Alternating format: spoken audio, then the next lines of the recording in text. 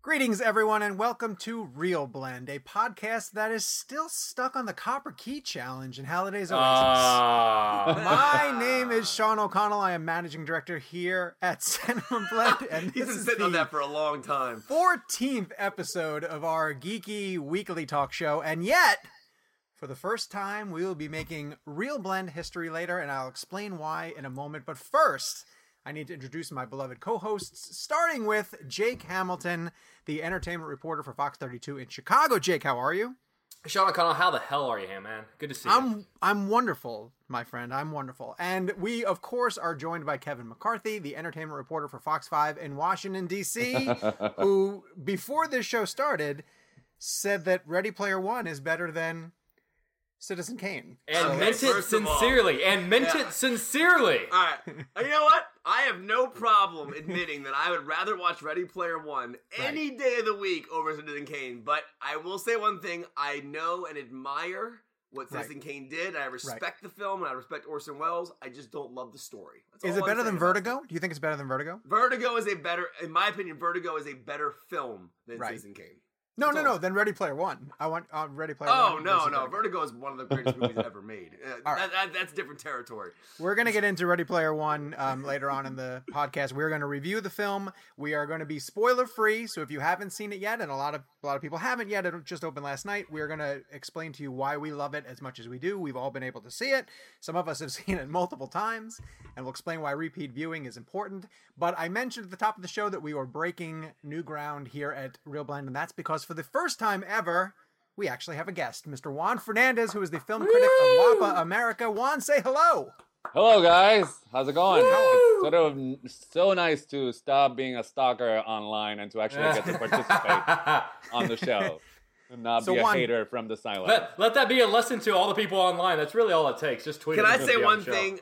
I've known Juan for many, many years, and I just got to give him major props for that Michelle Pfeiffer head above I knew that you were going to wait shoulder. To mention. Look, there we go. Look, there we go. She's always watching over me. Juan loves Michelle Pfeiffer. Yeah. Yes. Well, explain briefly how you know all of us and how far back we all go. Well, basically, I am the one film critic in my market who gets to go to junkets, most junkets, which means junkets is where you get to do interviews for the movies. So I've been doing that, started in print 16 years ago. I've been doing it on the TV side for 12. And one of the great sort of side benefits is getting to talk to people from different parts of the world that share the same love and passion about, there are a lot of people who think that critics or film journalists are kind of like very snide. But all the time, what we're going to do today is what we've been doing in the halls while we get to be lucky enough to talk to the people we admire and whose work we're very passionate about. So we're film geeks. You guys are good guys. We're going to get into it because obviously half the time Jake's wrong and the other half Kevin's wrong too. But you know. Well, Juan, that's all the time we have for you today. Yeah, I know. Goodbye. That was the time for the token Latino on the show. Thank you so much. Goodbye. Wait, I thought that was me. I was excited. Yeah, Jake, you're the token Latino here. Let's just make that clear. Anyway, so I'm excited to get to actually do what we do, but do it in this forum. Well, part of the reason why we invited Juan is because he's a huge fan of Ready Player One. Also, I kind of wish we did have a dissenting voice, but we'll get to that in a second because I think we're all pretty much on board with really liking the film. If this is the first time that you are tuning in to our show, we are a live podcast that we host on the Cinema Blend Facebook page, but then of course you can also find us in pretty much every format where you download podcasts. We're on iTunes. We now have 19 ratings. I'm really happy to add another rating every time we go. And knock on everything, although Gabe's going to hate that I just did that because it probably messes up my audio, but we're still at 5 stars across the board, and I'm really happy about that personally. We're on Google Play, Spotify, just about anywhere podcasts are served, so if you enjoy the show, please give us a rating, please give us a review, and like I said, we're going to get into Ready Player One in a second. And if you don't like us, just be quiet. And can we say one more thing about Juan real fast? So just to credential-wise, sure. Juan's been doing this for a long time. He's made films himself.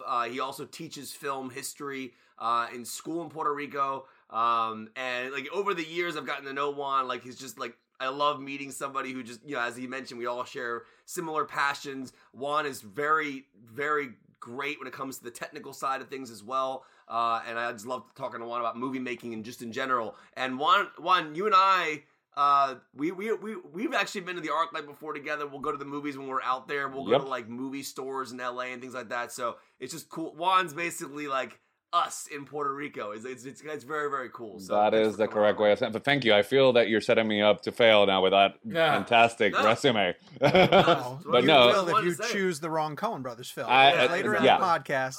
So, I feel like this is a pretty low-key blend that we're doing the Coen Brothers one with, but it's going to end up resulting in a fight because I think I don't particularly care, but I care about my pick more so than yours. So right. We're doing the Coen Brothers, and Juan is going to play along with us. And apparently Kevin has not decided yet who his is because he's having a really hard time with this. You still haven't decided?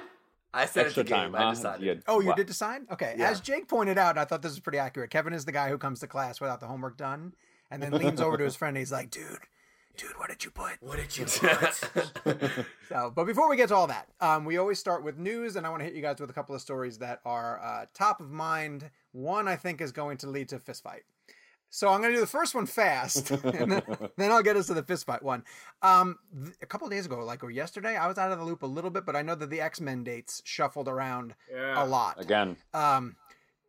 New Mutants, which was supposed to open in a few weeks, is now August of 2019 after getting pushed back to February of 2019. And then Dark Phoenix was November of this week, and that got pushed back to February. Why do these movies keep getting pushed back? How come we keep hearing about reshoots? And are you guys concerned about what's happening with the X-Men franchise? Is this even a franchise that you guys are super concerned about, or is it just whenever a new one comes out, you'll pay attention to it? I'm definitely the latter. Yeah, me too. I fall in the latter category. Yeah. Just because they've been mediocre and they haven't held your interest, or we're in the age of superheroes still. We're all geeked up for Infinity War, and we're hoping that DC sort of rights its ship. Why is the X-Men Fox franchise lingering in mediocrity? Last year they just lost the most substantial part. Hugh Jackman walking away was a massive blow. It was the best way to possibly do it with Logan, but that was a massive blow, leaving behind a majority of characters that I don't particularly care about. Right. And I think they're, filmmaking-wise, they're inconsistent. Logan's one of the best films ever within that universe, but then Days of Future Past was solid, but then it's just they're all over the place, even the ones that are directed by Bryan Singer, so... Do you think they're waiting to sort of react to Deadpool 2? That's still a movie that's in that universe, and if it's really successful, I think they're going to want to make a third one, or this X-Force movie that they're talking about doing, and yet they just keep pushing back the dates of these other ones, which means 2020 is the earliest that they'd be able to get to another film that they haven't even announced yet. And Channing Tatum still wants to make a Gambit movie. Good luck for that. I'm with Juan on the X-Men in regards to I find myself just kind of okay, I'll watch one because listen, First Class was amazing. I think Nightcrawler opening in X-Men 2 is probably one of the best openings ever. And Days of Future Past was brilliant. Logan was brilliant, but there are the ones that aren't great, which is Last Stand, Brett Ratner's movie, and then you obviously have Apocalypse, which was very problematic, except for the Wolverine scene, which was amazing.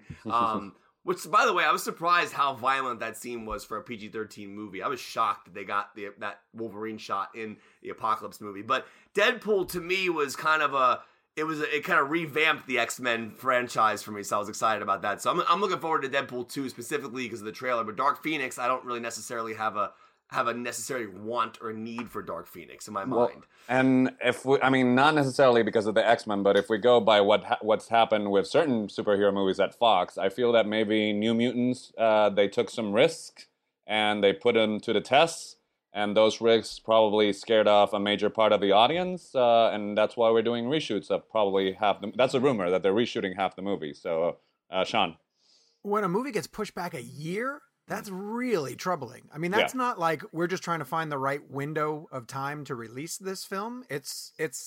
We're trying to redo what we did already. We did a set visit for that movie. We can't necessarily talk about the details of it, but I believe we did it more than a year, not more than a year, but maybe coming up on about a year. And now we're talking about another year before the movie even sees the theaters. I don't know. I don't know what to make of it. I don't understand why. The more that Fox keeps pushing the X-Men movies back makes me feel like they're waiting for the Disney Fox deal to come into play. That's what I thought, is that they're waiting to sort of see how this whole thing shakes out, because do they want to get invested with this whole new franchise, only to learn that they're going to have no control over it whatsoever. I feel more confident about Dark Phoenix, I have to say. I think that Dark Phoenix is not necessarily reshoots or there's something wrong with the film. I feel, excuse me, that it's a release issue, that November's too crowded and February might be better for the box office. But the Disney thing is actually interesting. That's probably exactly what it is. It has to be, right? I mean, now theoretically, Sean, I'm not really up to date in my mind about how they're going to drop all these characters in with Fox being owned by Disney now. But theoretically, could Deadpool show up in an Avengers movie? I mean, Is that something that's possible? I mean, I can't imagine. That would be insane to see that, but I don't know how that would work. I don't think that would ever happen. If Disney owns Fox and takes over all those properties, they will get the rights to all the X-Men characters. They'll get the rights to the Fantastic Four. But in that mix, anything that's a Fox Marvel property, and Deadpool is that, yes, they could theoretically be brought up, much the way that Sony let Spider-Man come over and be part of the MCU. But I don't think that would ever happen because he would never do that. He couldn't be himself. He couldn't be Deadpool. They'd have to sort of neuter him in order to be in one of the MCU films. But that was a question that was brought to the head of Disney at the time of the merger, and he said we would never alter what Deadpool is. Like, why would you mess with the franchise? But in order to bring him into the MCU, you'd have to, because he couldn't be the Ryan Reynolds Deadpool and still keep Avengers PG-13. You just couldn't. Like, you could keep them separate. Well, you could do them the same. You could do a cameo, but he couldn't. He couldn't be like a featured player. I agree with what you're saying. It would basically be like a cheap Deadpool walk-on, and then that'd be it. It wouldn't. No one wants that. Sean, in updated news, when the Deadpool 2 trailer dropped last week, I know everyone was freaking out. I was freaking out because I love Deadpool 1. One of the stories that came out with that was that a secret cameo was filmed during the reshoots. Any clues? Have you heard any news? People were wondering, maybe was it Wolverine? And I obviously Hugh Jackman's come out and said multiple times, I'm not doing the character anymore. I'm done after Logan, which I think is a smart move because you end on that high note because Logan was such a masterpiece. But do you think there's any chance maybe Hugh shows up self-referentially, like as himself, or makes a joke about Wolverine somehow? Yeah, I think that if that's anything, it'd be Jackman playing Jackman and not really being, Wolverine. And I think that would be really, really funny. I mean, it doesn't feel like all of these post-credit things set up the next movies. And with the Deadpool universe, they know they want to do Deadpool 3. They know they want to do an X-Force movie, but I can't see them playing it so straight that their end credit sequence teases the next movie. They just don't play that way. I think that it would be a joke, and it would be some kind of a meta, self-referential joke. So, I don't know. I guess we'll see, because it's still coming out in third week in May when it's going to compete with Infinity War. I want to move over to our next topic, which is something that sort of blew up on our text chain, and then I sort of got out of it because I didn't want to waste it, and I wanted to keep it for the show. Yeah, that's what you do. You keep it exciting like that. And this was comments by a beloved director on the Real Blend podcast, Mr. Steven Spielberg, who said, and tell me the quote exactly, or give me the gist of the quote, that movies that debut on Netflix, if you debut on Netflix and you're good, that's fantastic, but you deserve an Emmy. Oscars are for movies that go to the theaters. Well, that's not a direct quote, but that's a paraphrasing. I think the direct quote is something like, if you're committed to a TV format, then you can't compete for an Oscar because then you're not a movie, you're a TV movie. Okay, I think that is a variation of the quote. He mentioned TV format. I think we have some strong opinions on this. I'm going to go. I'll let Juan go first. Because, I'm sorry, Sean. I want to hear what your opinion on this is. Do you think Spielberg is right or wrong, and why? Well, here's the thing. Before I say right or wrong, I get what him and Nolan, every time the shots are fired at Netflix, I get what they're trying to do, and I do agree with them in the sense that cinema is meant to be experienced on the big screen, and there's nothing, it doesn't matter how good your equipment is or what technical specs you got at home. There's nothing like being inside a dark movie theater and sort of having that lucid dream with a bunch of strangers and just having that experience. So, and I feel that everybody's worried that is going down. Ticket sales are down. I'm not making that up. But if I had the chance to talk this with Spielberg, I think I would like him to clarify that whole TV format thing. Because Spielberg did TV, and he did a little movie called Duel that was so good in terms of the storytelling, and cinematic storytelling is not exclusive to the big screen. And it was so good that, yes, in the United States, it was broadcasted on TV, but on the rest of the planet, it went to movie theaters, and it was a TV movie. So I think that, that I agree to a certain extent, but I think that cinematic storytelling is not beholden. What you do with the camera, what you do with the audio, just because it's not on the big screen doesn't mean that you can't use the art of that storytelling. I do agree that if you're going to qualify to the Oscars, which Netflix documentaries have done, is that yes, you have to give your audience a choice whether you see it on Netflix, but it has to play in a big movie theater. So because I don't think Spielberg is going to be in a room with Scorsese and tell him, "Oh, The Irishman is a TV movie. You're not really directing film.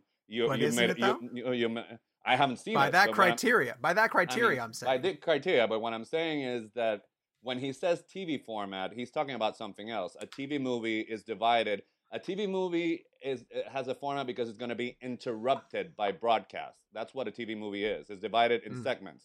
And it's written a certain way, so when the commercial comes in, you have to leave a cliffhanger so people don't turn the channel. That doesn't exist anymore with Netflix. There are no commercials. So the art of storytelling, visual and audio storytelling, is the same as in the movie theater. Yes, I do agree with him that it should be consumed on the big screen. I'm there with him, but I don't think that classic terminology, it's a TV movie, meaning that it's different and that it's lesser, applies just because it's on Netflix. So that's my 2 cents on that.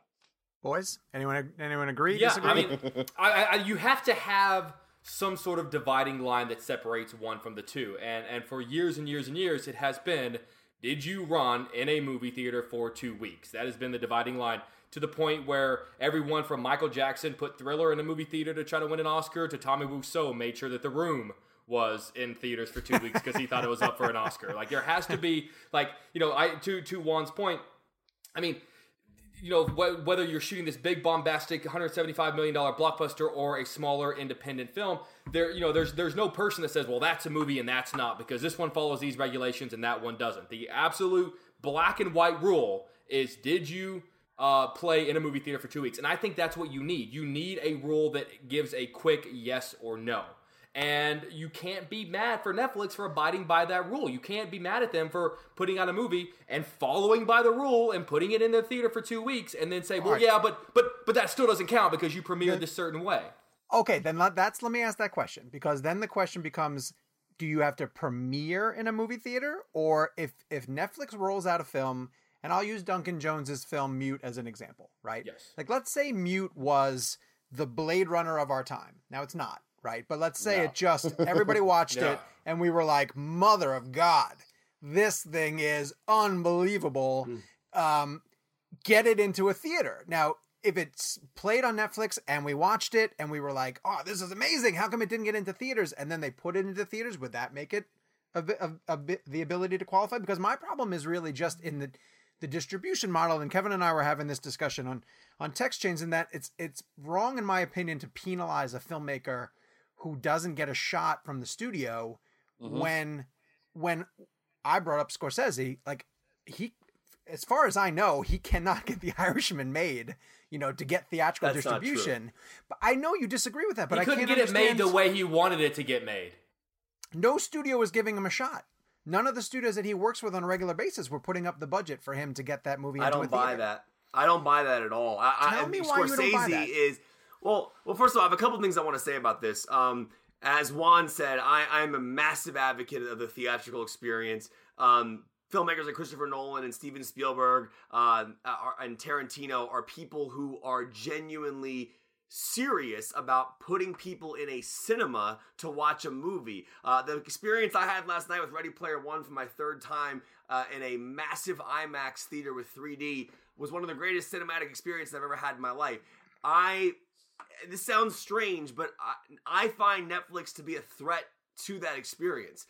Even though I am a Netflix consumer, I pay for it.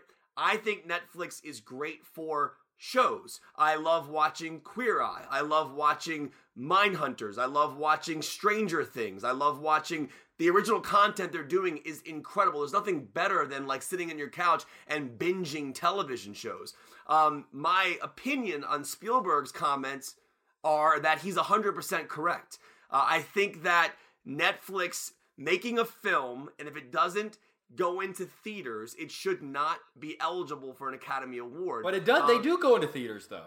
Not all of them. Did Mute go into theaters? But no, they're not pushing Mute for an Oscar, but Mudbound did. But the ones that do go to theaters, and they don't wait for what Sean said to be. But let me ask you this: so what we're saying, and you're going to get to why you don't buy that Scorsese couldn't get the rights. But what are you saying? What you're saying is that if it is true, Scorsese couldn't get any studio to give him the budget to do The Irishman, are you saying that you would rather The Irishman not happen at all? Is that what you're saying? No, my point is, well, first of all, The Irishman, I haven't seen it yet. Obviously, my hope for The Irishman is that it goes in the theaters first. Now, let me ask you guys a question.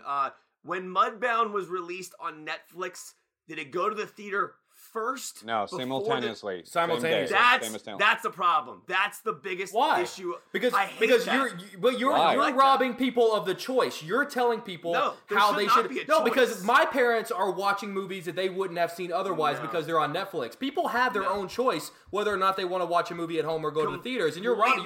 You don't get. I'd argue you don't get the right to tell them where they should watch a movie. I completely disagree with you. I think that you do not have a choice when a film first releases. We didn't have a choice for 70 years, whatever the years were when films first came out in theaters. We also, how many years did we not have sound? How many years did we not have color? Like, that's the direction we're moving in. My point is, just because it's technologically or more convenient for people to watch movies in their own homes, I think a film, when a film releases on Netflix, I think that movie should go to theaters first before ever touching the streaming platform. Hold on. Let me finish. Sure. Before ever touching the streaming platform. So, in my opinion, the forced nature of having someone have to go to a movie theater should be the first thing that they have to do to see that movie, like it's been for decades, in my personal opinion. Then 2 weeks later, then you put Irishman on streaming, then you put Mudbound on streaming. Everybody waited months for films to hit VHS that didn't want to go to the theaters, and that's totally fine. If you can't go to the theater or you don't want to go to the theater, you're on your own timeline of watching films. So Ready Player One hits theaters on March 29th. You watch the movie in June like you've been doing for 70 years prior to Netflix streaming a film the minute it comes out in theaters. You need the theatrical run first. Then you can go platform streaming, Blu-ray, DVD. I'm sorry. I just don't agree with it. I don't agree with it at all. And I will say that I'm sure that most filmmakers working on films right now, if you said to them, look, do you guys want to go to a theater or do you want to open on Netflix? They're going to say theater. Like, no one's making their movie right now to be like, God, I can't wait to open on Netflix. Like, we're going to stream. But at the same time, they want their movie to be shown. And the theatrical model right now doesn't allow for movies that aren't, I'm not talking Ready Player One, that's going to get into theaters, but I'm saying that mid-level film, I think something like. But what did they do for all these years prior to Netflix? Jake, what did your parents do 5 years ago when they wanted to watch a movie? I'd argue, not even 5 years, but when they grew up, they didn't exist in a world where Disney could say, you're not getting Star Wars unless we're on all of your major screens, and they have to be on there for 4 weeks, and then they have to give us 80% of your profits. What did your mom and dad do when a movie came out in theaters that they wanted to see that they couldn't wait to see until VHS? They waited, correct? Like normal people did for 50 whatever years it was. I don't know how many years it was. But you can't use the past as an example of how we should proceed in the future. And the fact of the matter is that even before Netflix, theater attendance was down, Kevin. I mean, you're ignoring that fact. The filmmakers and storytellers, which is what Sean was saying, they're trying to find a viable business model and distribution models for movies that are not going to. I mean, I'm with you. Like I'm saying, I'm about watching a movie in the theater, but I feel that people who are the ones who are still going to the theater, if the movie's available on Netflix, they're not going to watch it on Netflix. You got it, and I feel, and actually Spielberg said this about Ready Player One, that he likes the story that is a story about choice, about you choosing if you want to be in the real world or you choosing if you want to be in the oasis. And I think people need to have a choice. I have no problem. But I'm saying if theater attendance is down, I mean, whoever's going to see the movie in the big screen and it's a movie fan and knows what a movie theater experience is, Netflix is not going to threaten that. But if Last Jedi came out on Netflix opening day, I would not sit at home and watch I would not Last see Jedi. it on Netflix. I would still go to the theaters. But all I'm saying is, and it's actually a very simple fix. If you're what Spielberg is saying, what I understand what he's saying is, if you're going to release a movie on Netflix, I think it needs to have a theatrical run first before it ever touches the platform. See, but we're sort of skewing the point. Yeah, go ahead. Let me finish the point. So his argument was that a Netflix film should not be eligible for an Academy Award, right? Am I right on that? Is that what he said? Yes. If it's on Netflix, Okay. It's a TV movie, is what he's saying. That's what he said. So my point is, Mudbound, Mute, any other film, before it ever touches their streaming platform, if it gets a theatrical run, I don't care if it's 2 weekends in New York and LA, then I think you can have an Oscar consideration But why film. can't it but be if you go to streaming simultaneously? first, you're a TV movie. Sorry. No, well, that's where I don't agree with you. A TV movie has to deal with format. Is what I'm saying. Yeah, it's like, I see no reason with day and date. I see no reason with day and date. If you have the theatrical option and the Netflix option, I don't see a problem. I we're arguing disagree. for two different things, because I'm arguing for Netflix in the defense of they are helping filmmakers like D. Reese. They told Martin Scorsese, we'll give you $150 million when no one else will give it, because he wants to de-age Al Pacino, and we're not talking about Ready Player One. We're not talking about movies that naturally are not going to have a problem getting to theaters. D. Reese wouldn't have had the support with Mudbound, I think, with some of the smaller films. And the sentiment behind Spielberg saying it doesn't deserve an Oscar, I mean, that's the technicality which we're slipping on, is the whole theatrical versus streaming. But I feel that the Oscar recognizes quality in filmmaker and artistry. So I feel that if they're both available in the cinema, they're not breaking the rule about showing on the cinema, and it's streaming, one thing doesn't take away from the other. We're opening floodgates here. So if we're going to give a movie an Oscar for premiering on Netflix, what about HBO, Showtime, Cinemax, FX? If they have to play them in movie theaters. But if they do, I think, I'm telling you, this is a slippery slope. When you give Netflix the opportunity to be nominated for an Academy Award without the theatrical run first, that gives the opportunity to every other movie. But they haven't done it without the theatrical run. They haven't done that. Kevin, when it is screener season, do you forego all screeners and go to the theaters to see them, or do you watch them at home? If Phantom Thread came to my house, I would never watch it. But you watch but what about the Disaster Artist? You watched the Disaster Artist on a plane, didn't you? Yeah, that was my only option before voting. Because that was my only option before voting. So in order to meet the voting deadline, I had to watch it on a plane because I couldn't vote on it otherwise. That was out of necessity, not because I wanted to watch it that way. That was because the opportunity was given to me, and I chose that route because I had no other option. We're getting shut down. All right, one more thing. Let me say one more thing. Last thing I want to say. I am a Netflix person, as I mentioned. I think it's great for TV shows. I also think it's great for artists who want to make movies that can't get them into theaters. My point that I'm making is Netflix is powerful enough to do this. Just allow the theatrical window for 2 weeks, then put it on your platform. I don't mind if you want to put a movie on your platform. That's totally fine with me. But give people the option to go to the theater first before they sit in their house. They still have that option if they're streaming at the same time. I think it's a threat. First. I think it's threatening people's movie-going experience. It's giving them the convenience of sitting on their couch, getting up, pausing the movie, talking to their friends, taking a phone call. No.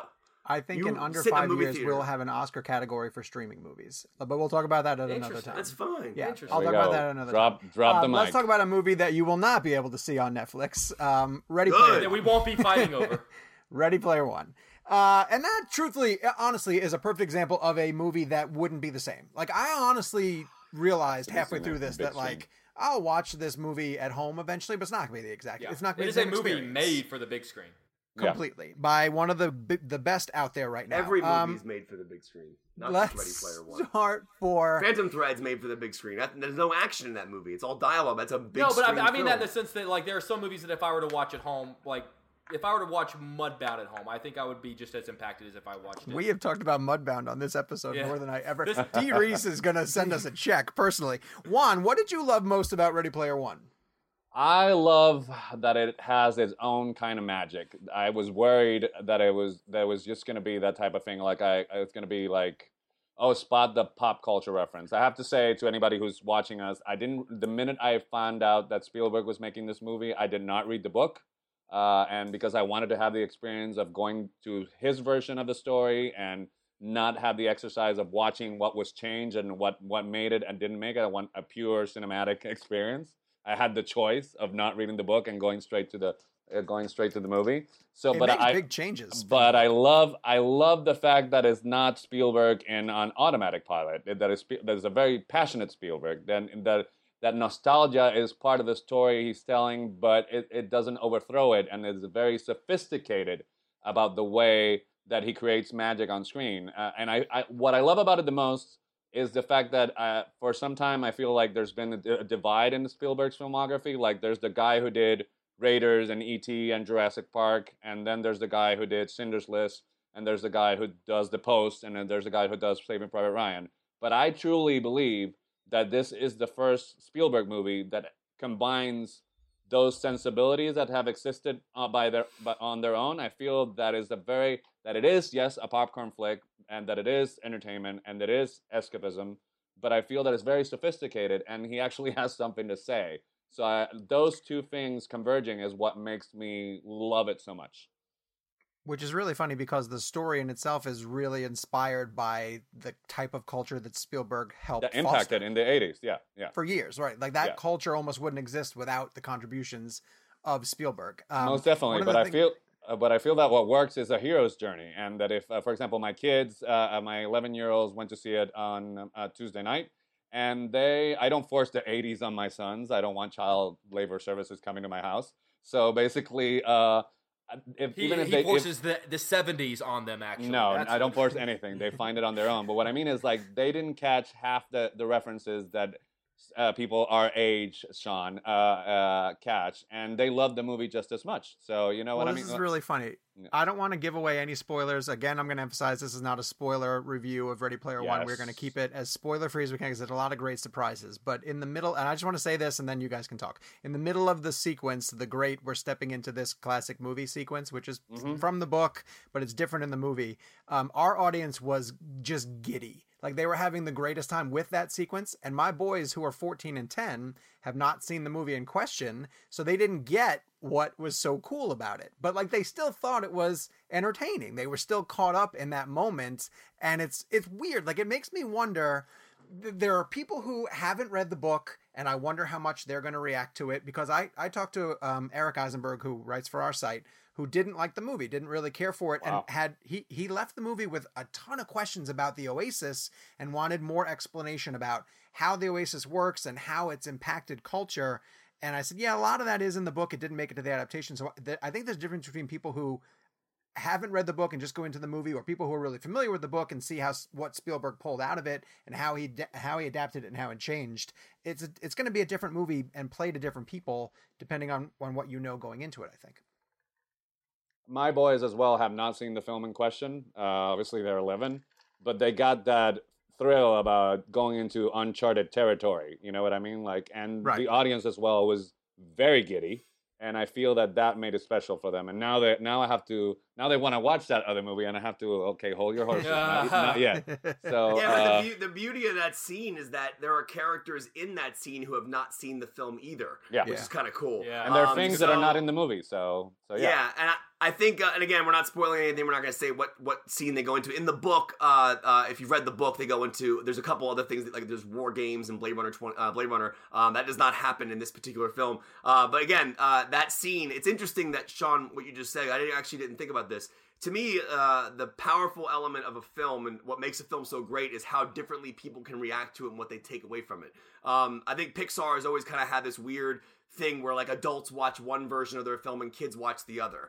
There's two different layers there. So Ready Player One, to me, is like the ultimate experience where probably 3-4 different generations are going to experience 3-4 different things. And I think the way your kids watched it, the way I watched it, the way my dad's going to watch it, there are references in the film that I don't know, like about Japanese animation, things like that, things that I don't get that someone next to me might understand and that might blow their mind. So to me, Ready Player One is almost like that film that can please everybody. And I think in regards to the film you're talking about, again, there's a character in the scene that has not seen the film we're talking about. So if you are one of the people who haven't seen the film, just go on H's journey in that scene. You know what I mean? So like, you can actually get in the mindset of Artemis or Parzival or anybody who you want to in that scene and take in that scene from their perspective. I think that's Kevin, awesome. you didn't talk about this last week when you were mentioning your interview with Spielberg, and listen, we're allowed to toot your own horn for you, and I want you to toot your own horn just for a second. Please tell everybody what Spielberg said to you about what he thought you might think. Please share that story because it's an amazing story. Well, first of all, it was a crazy. I still can't believe it happened. And if people weren't in the room that actually heard it happen, I probably would just think it didn't really happen. But yeah, I mean, over the years, I've had a chance to interview Spielberg 7 times. So I don't know. My interviews with him have always been like very technical. So I always find that he's always nice to me about the answers he gives. Thankfully, he lets me nerd out about his movies. So over the years, I've just kind of like thrown. The past couple times I saw him, I mentioned how much I was excited about Ready Player One, and then when I left the room, I turned around and I was telling them one of the references I loved in the film. All I'll do is I'll just kind of give you guys this without saying what it is. Sorry, I'm allergic to good stories. No, that's cool. Anyways, so all I did was I just turned around and I said, thank you. I felt like this movie was made for me. And then he said, well, there were moments where I was making this movie where I was wondering what your reaction was going to be to certain scenes. That is nuts. And I was crazy. You are Spielberg's muse. That is crazy. Fourth wall, ultimate fourth wall breaking moment. I just got chills. The only thing I can think about is of what he's referring to is I remember interviewing him for the BFG for via satellite, and I think he was making Ready Player One at the time. And I remember at the end of our interview, I was telling him how excited I was about it, and I'm wondering if maybe that was the day maybe he was doing something with the movie, and like I don't know, I have no idea. See, I'd argue you're selling yourself too short. I had this image of him in my head, him like sitting alone in a fold out chair on the set, making a decision one way or the other, and he looks at a picture of you. Just taped to the wall, going WWKD. What would Kevin do? But Jake, how many times have you seen it now? 3? I've seen it twice. All right. How does the movie change from first viewing to second viewing? The first time was just sort of letting it all wash over me. The second time, more sort of like not picking it apart, but sort of stepping back, going, okay, I know what to expect. I know what's coming. I know what's happening. But now I want to look around, because to Juan's point, I wasn't overwhelmed by the nostalgia and the, hey, look at all this crap that you grew up with, which is what a criticism that a lot of people seem to be throwing at it. That didn't hit me, but I allowed it to hit me the second time I watched it. The first time I watched it, the reason I love it so much has nothing to do with the nostalgia aspect, because I'd say I probably only got 50% of the references, mostly because I didn't grow up with a lot of 80s video games, and 80s video games play a big part of it.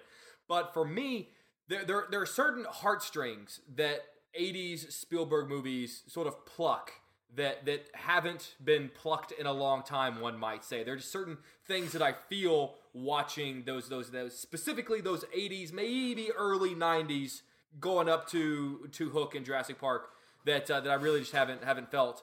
And watching Ready Player One this week and then last week, it's the first time I have felt those feelings cinematically in a long time. And it's a cool feeling thinking, forgetting what that feels like and then being reminded, but then going like, oh, like I never really thought I'd feel that again. And if this is the last time that he ever makes a movie that makes me feel that way, what a one to go out on.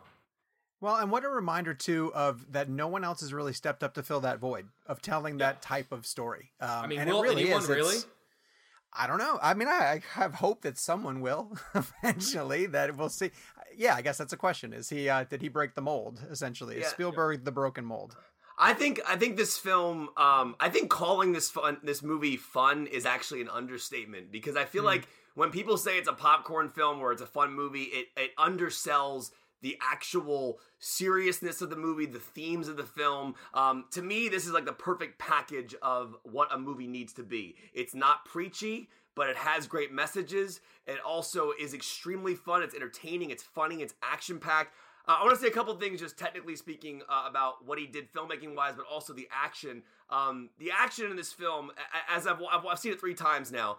Every time I watch the movie, I just sit there in pure amazement about how well he blocks action to a point where everything is beautifully clear. Like if you watch the race sequence, just only because I mentioned that terminology earlier today and people didn't know what I was talking about. Can you explain what blocking action means? Well, just the way he directs an action sequence. So a lot of filmmakers, a lot of directors, they rely on quick edits, quick shots, quick zooms, whatever they are.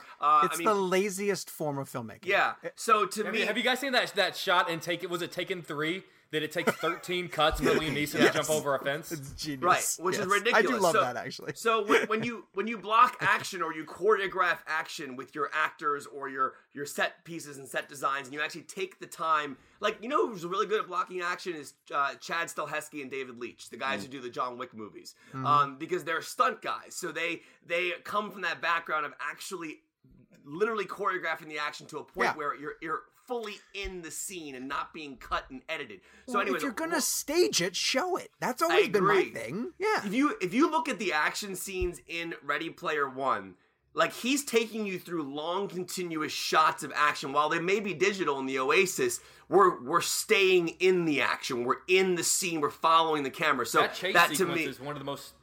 Oh my God! Yeah, but even not only the staging, it's just the framing. There's a scene in the end where obviously I can't spoil, but there's just a dolly back and just a frame of where he plays the actor and what the actor's holding and the background and just the power of the depth of field and the composition. There's nobody like him in terms of that and making it all fluid. And what you guys have been saying, it's just an amazing experience to watch. Someone asked me today why I go to the movies and watch a movie multiple times, and I said to the person, I said, when you go to a theme park or ride a roller coaster, do you ever get off that coaster and want to ride it again? Yeah. And so last night I'm sitting in an IMAX 3D theater watching Ready Player One, and the first challenge comes on screen, the race sequence happens, and I've already seen it twice before. My jaw was open the whole time. And I was like breathing heavily, and then once the race ended, I was like, oh my God, I want to go back again and rewind that and watch that one more time. So 2 quick things I want to mention before we move on. I know we have to move on.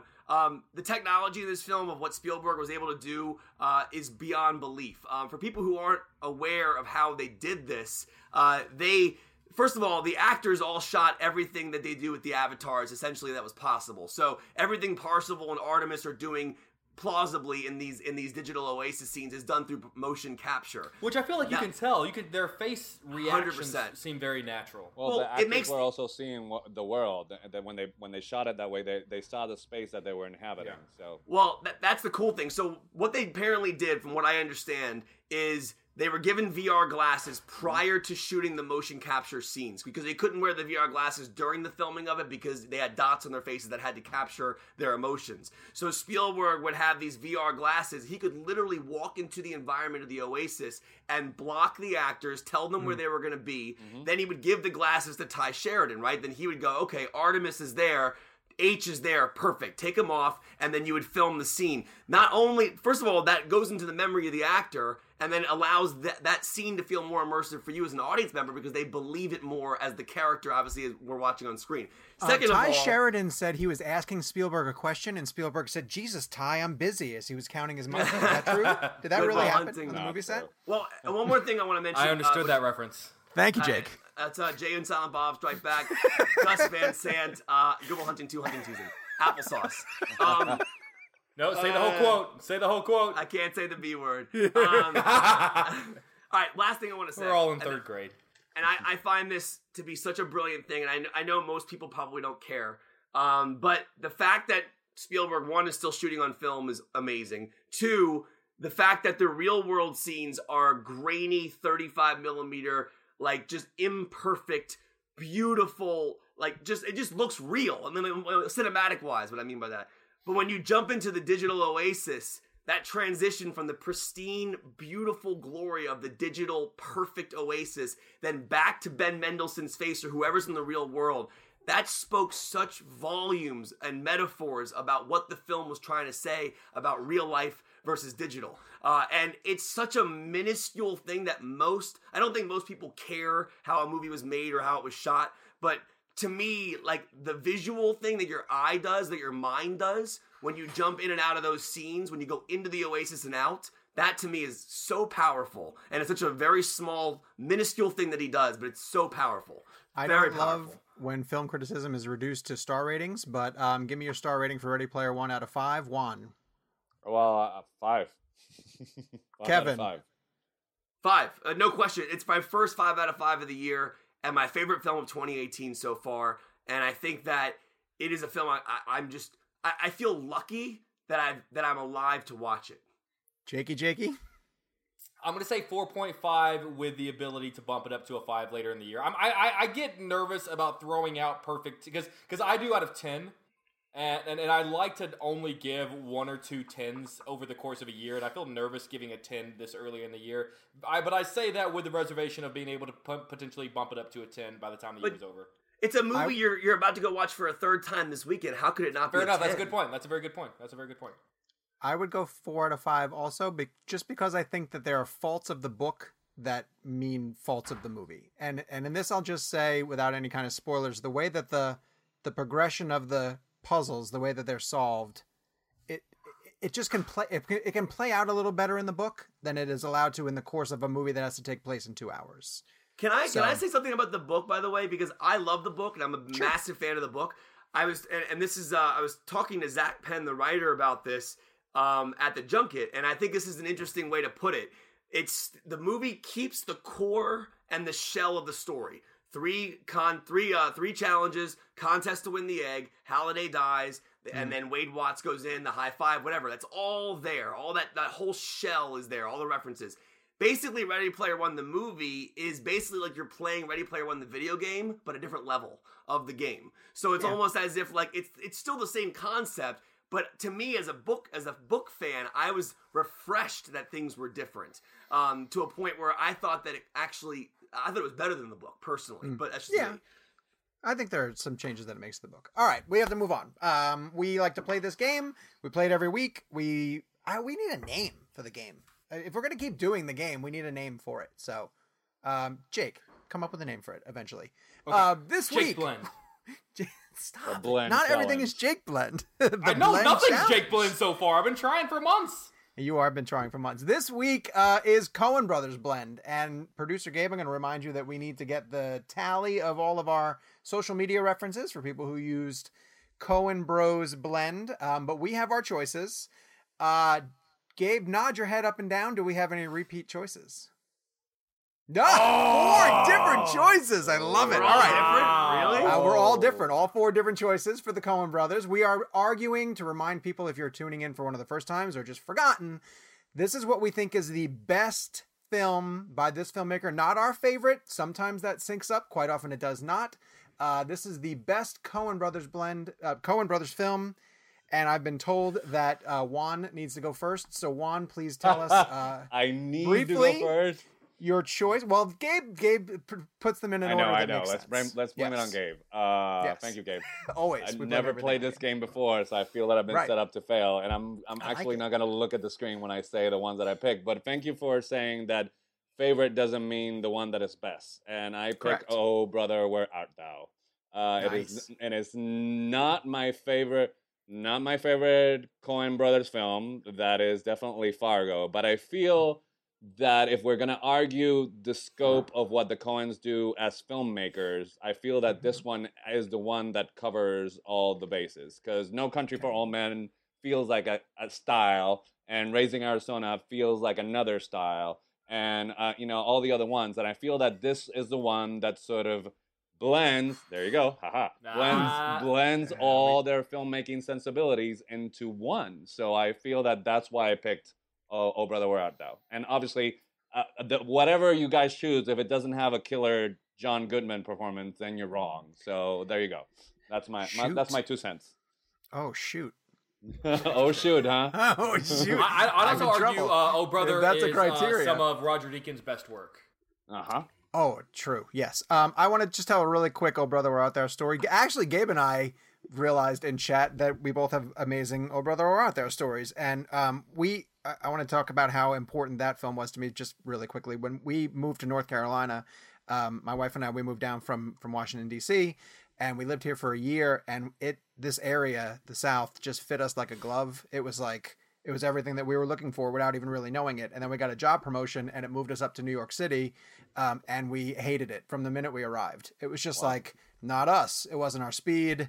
It's just New York is what New York is, right? But we missed the South after being there for a year. And during that time, Oh Brother, Where Art Thou opened. And it was it was just like seeing like an exaggerated version, obviously, but it was like, oh my God, our people, like this is, and I think we went back to the theater like a dozen times to get us through the misery of being stuck in New York. And that movie saved us. I mean, honestly, I can tell you that movie saved us during a really difficult time. And yet it's still not my pick. Still not my pick. Power of cinema. Is it your favorite though? Yes. No, it's not. Well, it's up there. It's really close. Yeah, you know what? That might be my favorite because I love Clooney. I love Clooney so much in everything, and he's so good in that movie. So yeah, he is. I am told that Jake is second. Cool. This is going to sound weird, but I tend to equate the Coen brothers almost to Shakespeare, where they make comedies and they make dramas. There are so many great films that fit in the comedy category. Many great films fit in the drama category. But to me, and Jake, let me just say real fast, some people did cheat on social media, and they were like, oh, well, this is their comedies list, and this is their dramas list. You get one. Not the game. You get one, yeah. You get one. So if I had to pick one movie that, in my eyes, perfectly fits between those two categories, and because of that perfectly sums up who the Coen brothers are, I'm going to go with Fargo. Once again, I feel like I say this every single week, not my favorite, but what I think is the best. From the lighting, the story structure, the darkness, the humor, the performances, the quirkiness, the relatability. There are so many things within it that to me are the pinnacle of what the Coen brothers do best. And because to me it fits perfectly between both their comedies and their dramas, it's exactly, to me, what a Coen brothers movie is. Like if an alien landed on this planet and we were trying to explain to them who the Coen brothers were, I would slide over a copy of Fargo and say, this is the Coen brothers. I'm going to make a weird confession. I hated Fargo the first time I watched it. Hated it. Hated the pacing. Hated the exaggerated accents. Hated the darkness of it. I was in college when it came out, and I was like, what? This is awful. Have you gone back? That and Lebowski, truthfully, took multiple viewings before I finally figured out, oh, all right, I get what these guys do. And now I still won't even say that I love Fargo, because it's just something about the deliberate pacing. And you could tell me that it's because it's set, in Fargo and it's supposed to be mimicking the atmosphere and the people. Fine. It's still a really tough movie to get through at times because the pacing is just so deliberate. But William H. Macy is brilliant in that movie. Frances McDormand's brilliant. Everybody's great in it. But the first time I watched it, I thought it was awful. Also, a quick side note: if you have not watched the series, it has yielded one of the best TV series of the last 10 years. The Fargo anthology is fantastic, and it's as if I think the Coen brothers are executive producers. I don't think they have a ton of involvement within the series, but it like whoever makes it really has captured the Coen brothers feel. It really feels as if they have made their own TV show. Yeah, their stamp. Yeah. All right, Kevin, you're up. Kevin. Yeah, I mean, this was hard for me. I was actually going in between 4 different films, trying to choose what I think is their best movie, and kind of going off what Jake just said about that idea of comedy and drama and kind of finding that sweet spot. I would argue that the film that does that the best is The Big Lebowski, and I know The Lebowski is a very funny film, but it's also very, very dark at times, and I think the John Goodman character kind of is what really kind of brings that it kind of waves it more over the line category. He's funny, but he's also a sick guy. So I always find myself watching that movie just kind of so interested in these characters, and I think to me the reason why it's their best movie is because that's the one film of theirs where I would watch a spin-off of every character in the movie. I want to see I want to see a spinoff to Jesus. I want to see a spinoff to John Goodman's character. I want to see a spinoff to every character in the film. I would watch a Tara Reid spinoff. All I'm saying, she's great in the movie. I don't care what you say. Isn't Turturro trying to do a spinoff? I thought Turturro was trying to get that off the ground. Yeah, I just think that the Carter Burwell's score is amazing. I think Deacon's cinematography is amazing. But I think, to me, Big Lebowski is both my favorite and the best movie they made because of it's just purely entertaining, but also at the same time, it's super dark, and when it gets dark, it gets really dark, and then when it gets funny, it gets really, really funny. And I always found, I don't know why, but like the image that sticks in my mind is the almost the white, murky water that's in his toilet bowl when they throw his face into the toilet.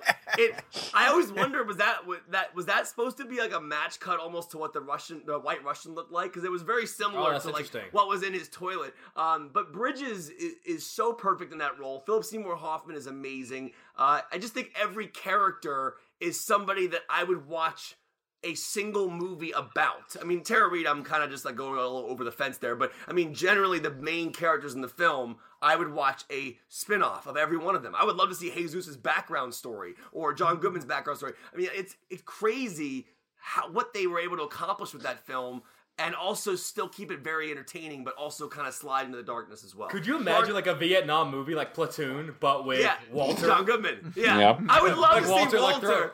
He's like super dramatic about everything. Yeah. I always found that scene when they beat that car with the bat or whatever it is. This is what you get. I don't know. That movie is so.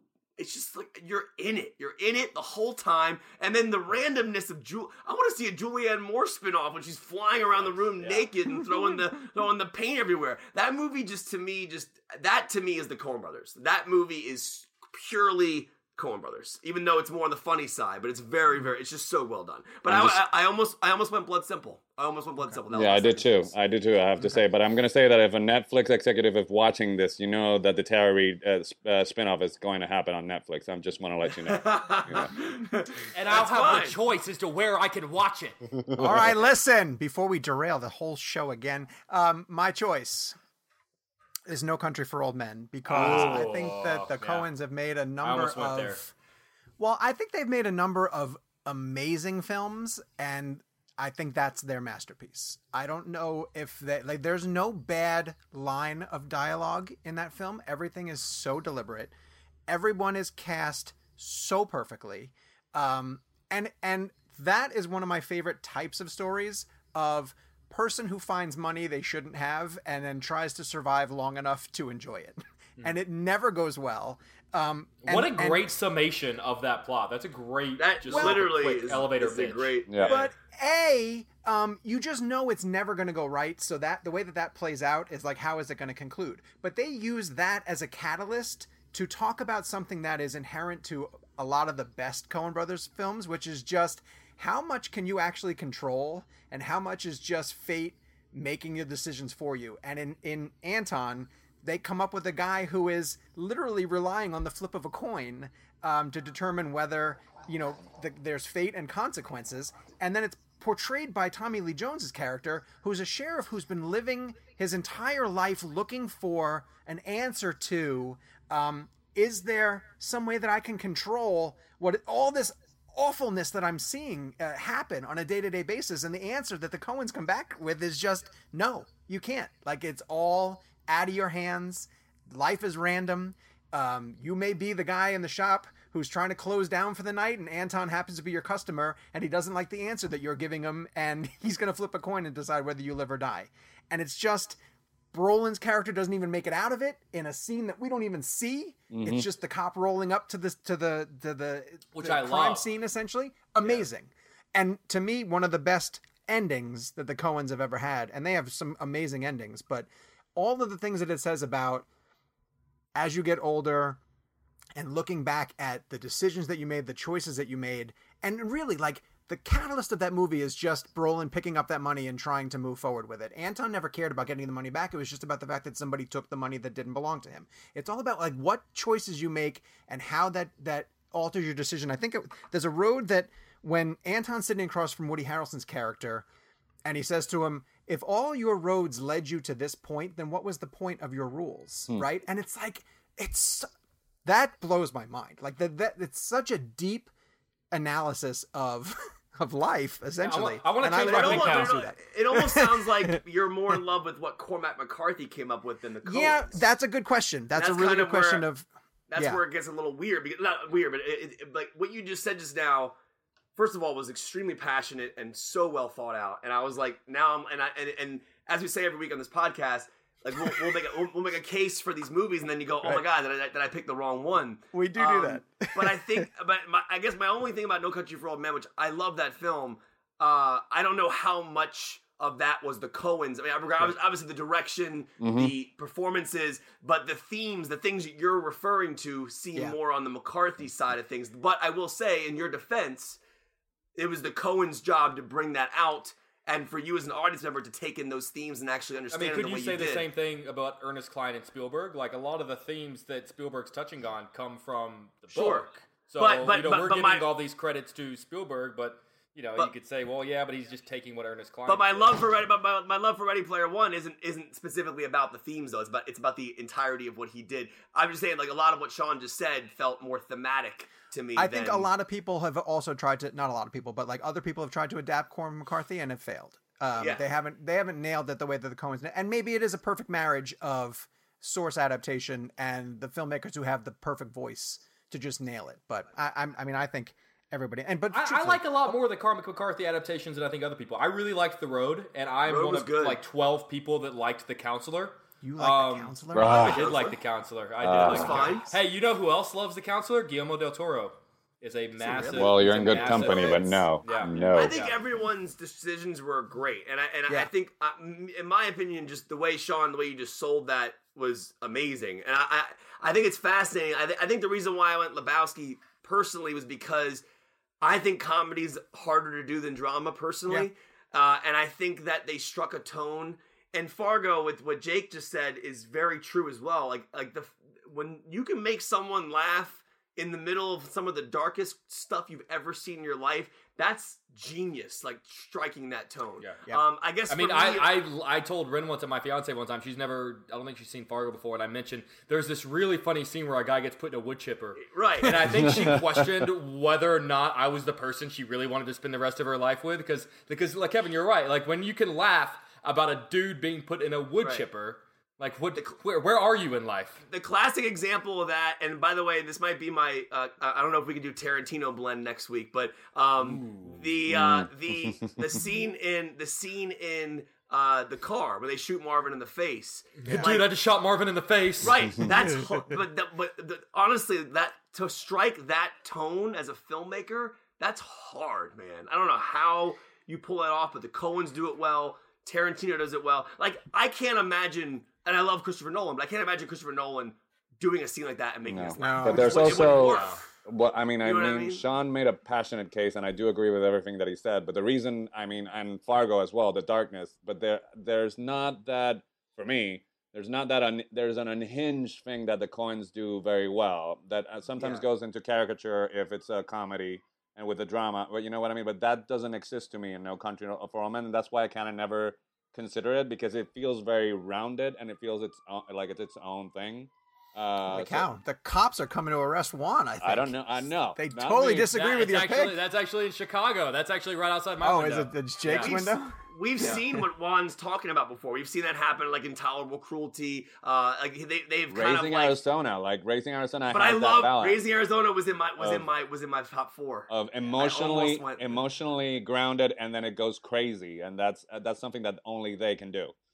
Our Twitter mentions the people who played along at home with using Coen Bros blend. They picked No Country for Old Men as the number 1. Look at you! Oh well. Pat on the back, thank you very much. But Oh Brother, Raising Arizona, and Lebowski were very close, from what I understand. And then producer Gabe says that there were no mentions at all for Blood Simple, for Hudsucker Proxy, we did get a Barton Fink mention. Any Miller's Crossing? We got some Miller's Crossing, but no one mentioned True Grit. True Grit was almost my second one. I love True Grit. I like True Grit, but to me, like, that doesn't sum up who the Coens are. Yeah, I know, that's fair enough. All right, Blood Simple was the one I almost went with. Blood Simple's great. Next week, We want to expand. We talked about expanding the concept beyond directors. And so next week, your homework is #HanksBlend. We will debate the best Tom Hanks movie of all time. The best one, not your favorite, the best. Now the door is open to actors. We'll circle back to directors. We may do screenwriters.